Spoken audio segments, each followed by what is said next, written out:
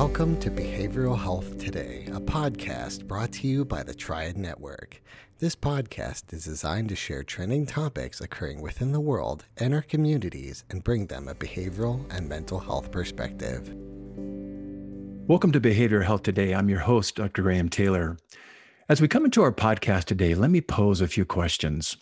How do you feel when someone cuts you off in traffic or isn't even paying attention as they drive? How about the clerk at the checkout counter that is just so slow or has to re-ring things because they failed to do so right the first time? How about when your boss overlooks you for something that you deservedly were due praise and acknowledgement for? Or for you parents, what are you feeling when your child refuses to listen? Well, let me ask a few tougher, maybe more difficult questions. If you grew up in a family where there was abuse, maybe alcoholism, maybe boundary violations, how do you respond now as an adult when these issues play out in your relationship, or maybe when you see others dealing with them? How about if someone calls you out or makes fun of you or makes you feel small or insignificant? How are you feeling inside? What if your upbringing included maybe injustice or shame or humiliation? What gets triggered in you now if you experience these in a relationship or in an interaction? Well, most of us, in response to any one of these situations, would report that we are likely feeling some anger, or for some, maybe even a more intense rage. In these situations with anger erupting inside, what is your go to strategy? Do you externalize your anger? Do you simply react and lose your cool, maybe act out your anger and aggression, maybe hostility? Might you even become hurtful to another person? Or are you one of those folks that turns anger within, internalizing it, holding it in, resulting in that internal kind of slow burn? Well, anger is a normal and even healthy emotion, but it's important to deal with it in a positive way, as uncontrolled anger can take a toll both on our health and our relationships. But recognizing one's anger and having the courage to lean into it and face it, and then try to heal it is easier said than done. And that's why I'm so happy to have Michelle Haley back with us today to talk about anger and anger management. For those of you who are regular listeners, you'll remember Michelle being with us as a prior guest as she introduced us to Together Well, where she is the founder and director. Together Well is a community of mental health professionals that offer emotional wellness workshops to individuals, organizations, and families. Michelle has nearly 2 decades of experience in a variety of different roles, including therapist, adjunct professor, researcher, community programmer, and case manager. She lives and practices out of San Francisco Bay Area. This work in the Bay Area has included facilitating inmate partner violence groups, also referred to as IPV, for inmates in a correctional facility, creating IPV curriculum for the graduate program at the University of San Francisco, and providing workshops for clinicians, the DA's office, and the police department to help equip those having to address IPV incidents. Michelle, it is so nice to have you back here. Welcome. Thank you so much. I'm so excited to be back with you today, Graham. So nice. I'm glad to have you back. I enjoyed our first time so much. I'm excited about our topic today. And we're talking about anger management. It's a term actually that was first coined by Dr. Raymond Navaco back in 1975. He was a professor at the Department of Psychology at UC Irvine. And I know we're here today to speak about anger management. And I know that when we say anger management, we tend to associate anger being something that we just have to kind of manage in order to be okay. And that is in part, in fact, true. Anger that's mismanaged can actually be problematic. And hence there are a number of validated treatment approaches to managing one's anger. And I do want our listeners today to walk away with some useful tools and strategies to manage those times when they find anger and frustration kind of boiling up. But knowing the way that you work and knowing the way that you and I have spoken before, I also want us to delve a wee bit deeper such that we don't just learn how to band-aid a deeper problem, such that we're only as good until the next time we get triggered. I'd like for our time today to include some of the underlying causes of anger and how we can get at it and understand it, and ideally work to heal those underlying areas of vulnerability that can lead to anger being an outburst or experienced in very hurtful or difficult ways. Therefore, I'd like us to start with you, Michelle, giving us some understanding of what you know from all of your work and your research to be some of the root and deeper causes of anger. Great question. Thanks so much, Graham. So basically, when we think about when we're 2 and we can't get our needs met, we often end up going into some sort of tantrum and experience. And so that's an experience that doesn't serve us though in our adulthood. And so sometimes if we haven't been modeled the appropriate skills or healthy communication, we may regress to sort of those tantrums because they have worked in the past and they have been positively reinforced for a variety of reasons and ways. And so I think part of it is that being a skill that has benefited us. And so trying to not judge ourselves for having an anger outburst and more so just trying to understand it from that root perspective. It was an origin that served us at one point and maybe doesn't serve us anymore. And then when I think about root causes, I mean, there's so many different causes that can be due to anger, such as internal events like failing at a job or perceived failure, or failing out of school, frustrations, being teased, having a loss, different behavioral changes because of a cognitive traumatic brain injury, substance issues, and various other cognitive issues. But when we really look at the root from a behavioral perspective, something that can be really helpful is doing a chain analysis, often with cognitive behavioral therapy. And so this is a strategy that I love doing with clients or in group therapy as well, is really delving into the chain of what was the outcome, what happened right before it, what were the feelings and thoughts, and really going back to the origin of an incident. So I have one example that sticks out with a person who I was working with in corrections. And so in his situation, he was incarcerated. So it was difficult. So you always want to look at the context of, is it actually even safe to go into exploring the root cause because you're incarcerated with a bunch of other individuals who may not have the skills. And so if you say, hey, I'm actually feeling sad about XYZ, that may not be a safe place for you to express that. Yeah. And so when we're looking at the root cause, and for example, this situation with a person who is incarcerated, he was in a place where he was able to start delving into that. So we looked at why he was incarcerated in this particular situation. He had broken into a car and gotten caught. He was trying to steal an iPhone. And so we looked at that. Well, what happened right before stealing the iPhone and getting caught? Well, he was drinking. So he was engaging in substances. So why were you engaging in substances? What happened before that? Before that, he was actually at a soup kitchen where somebody had stolen his Pop-Tart.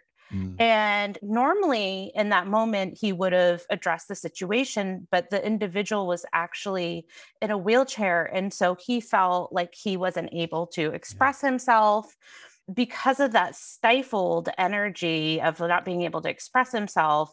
It got bottled up. And so then we started going into, well, what were the actual feelings that you felt in that moment? And really what came up were feelings of helplessness, hopelessness, despair. And it really triggered a survival response. And then we took it a step further, and it was really about, what was your first memory of having these complicated feelings? And I'll spare the details because it is quite graphic, but it was a situation with his father where he was a small child, unable to share his thoughts and feelings. And it was a no-win situation.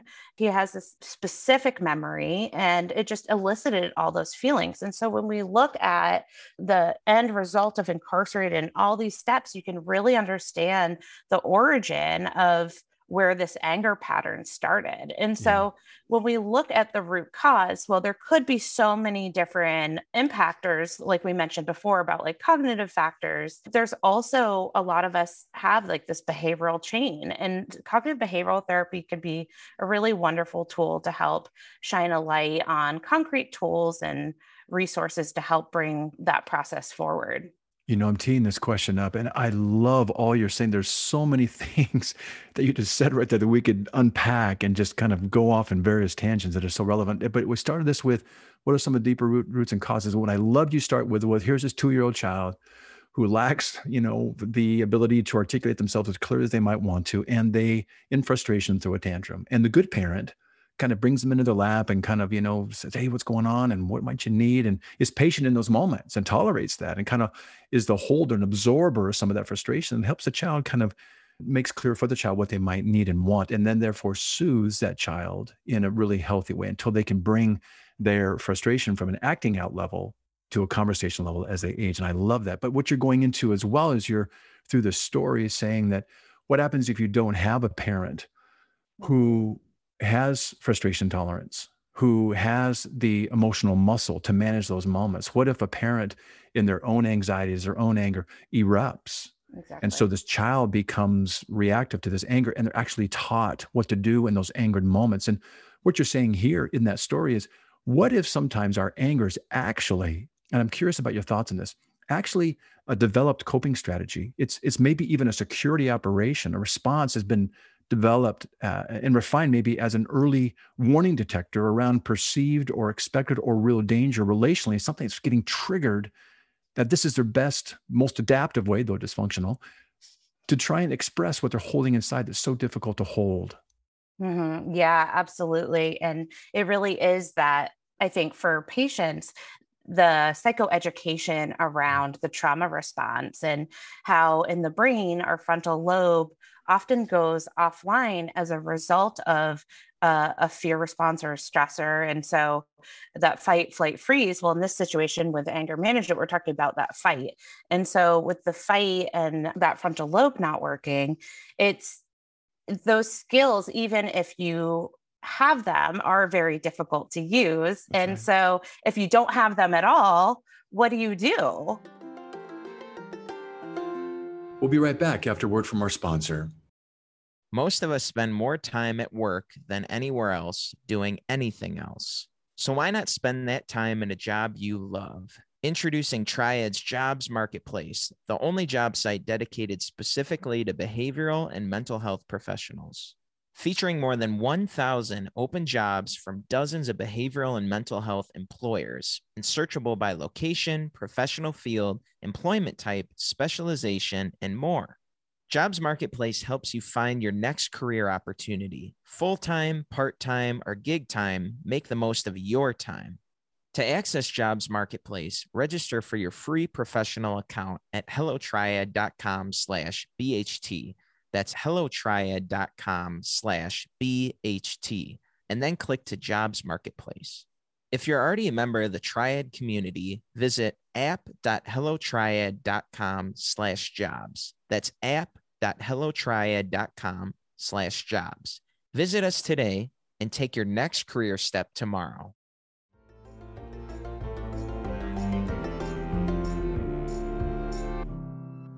Let's go into this. So if there's not that modeling there, where that modeling provides kind of a holding environment, Winnicott's idea of a holding environment, then you never develop that holding capacity yourself because someone can hold it with you. It's hard to do what wasn't given to you and Right. what you weren't taught. So we know that anger, what you're getting into now is a cool piece, and it's a very real piece. So we know that anger is not just an outer reaction. There's a very real, and I want your thoughts on this, internal kind of physiological, biological set of activities that's literally going on in the brain. So to simply say to someone, hey, just calm down, or hey, don't get so angry. Hey, just let it go. When one is activated and angered, that's truly a fool's errand. It is not workable. So explain to us a little bit more about what is going on at that physiological, literally, and biological level that explains what we're seeing on the outward side.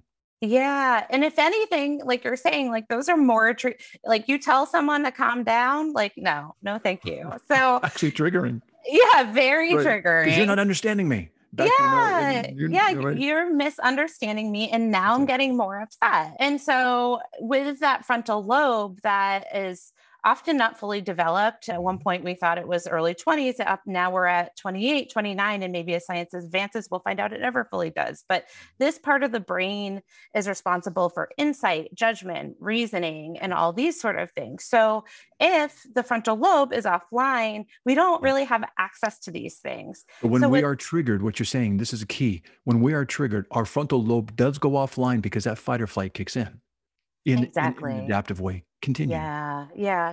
And so really anger management is about creating tools and techniques Yeah. to help support people in understanding that they are recognizing the symptoms on their way up to anger. So they can at least say, okay, you know what? Like you often hear people say, I went from 1 to 100. Yeah. And so it's helping people understand, okay, I'm at a 1, now I'm at a 5, now I'm at a 10. And Yes. so I know because I'm at a 5, I'm going to go need to take a timeout, or I'm going to go need to do something to get that frontal lobe working again. And there are a bevy of coping mechanisms to help support that quickly. But for some people who haven't engaged in coping skills, healthy coping skills, that process to get the frontal lobe back on working again can take substantially longer. And so it's really setting people up for success to understand that it's a process. And that has a lot to do with neuroplasticity. So we think about those brain networks and connections, and I like to explain it as a record. And so we've been used to working in this sort of pattern. And so our connections are used to sort of going in a certain way. And so when you think about a record, back in the day, the song that you used to listen to over and over would create a groove within the record.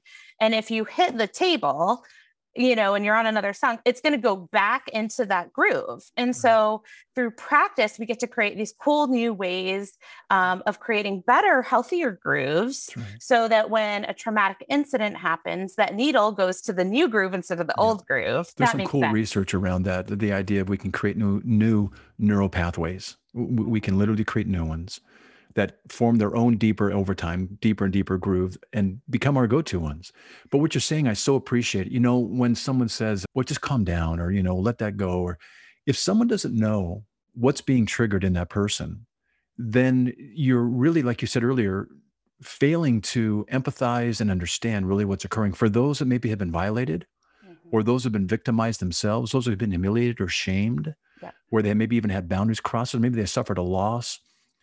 These are real. And what happens is that we know in those moments when they go through those traumas, our brain emotionally locks that event at that age. So I could be 40 years old, but if I got violated at 5, at 40, I'm experiencing what it was like to be a 5-year-old in that place, because the brain holds trauma, we know, and it holds it in that state. So what you're saying is, I am literally in that fight or flight mode in reality, back at 5 years old, experiencing that while I'm a 40-year-old man. And so we need ways to kind of slow it down, break it down, and bring this to awareness in the ways that I love that you're talking about.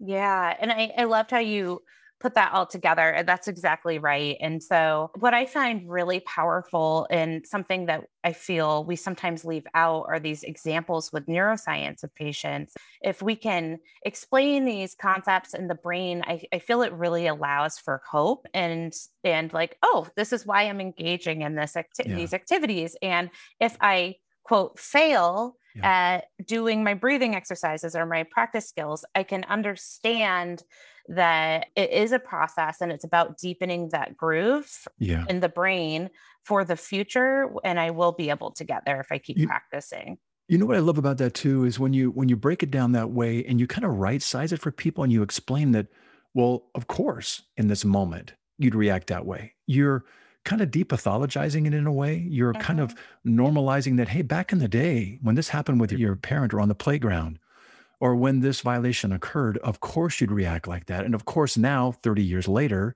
you'd have this triggered response. And so you're saying not only is this hopeful, but also as they look at their behavior, rather than kind of creating their own shame-based kind of interpretation of it, they get to say, are you saying that this is actually an adaptive, though dysfunctional now, actually once upon a time, an adaptive way for me to have responded to that? And you could say, yes. Exactly.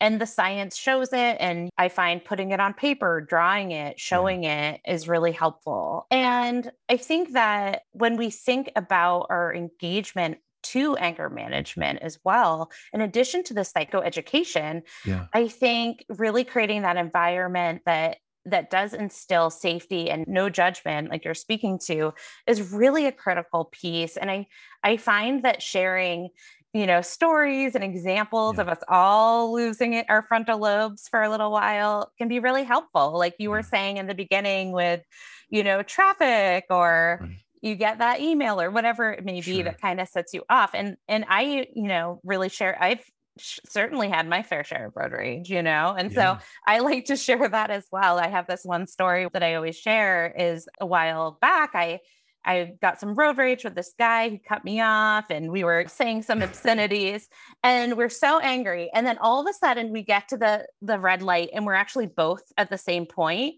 Right. And neither of us got further. And we just looked at each other and started laughing because it was like, this is absurd. This is like, really? Like, please, you go. Like, That's it's fine.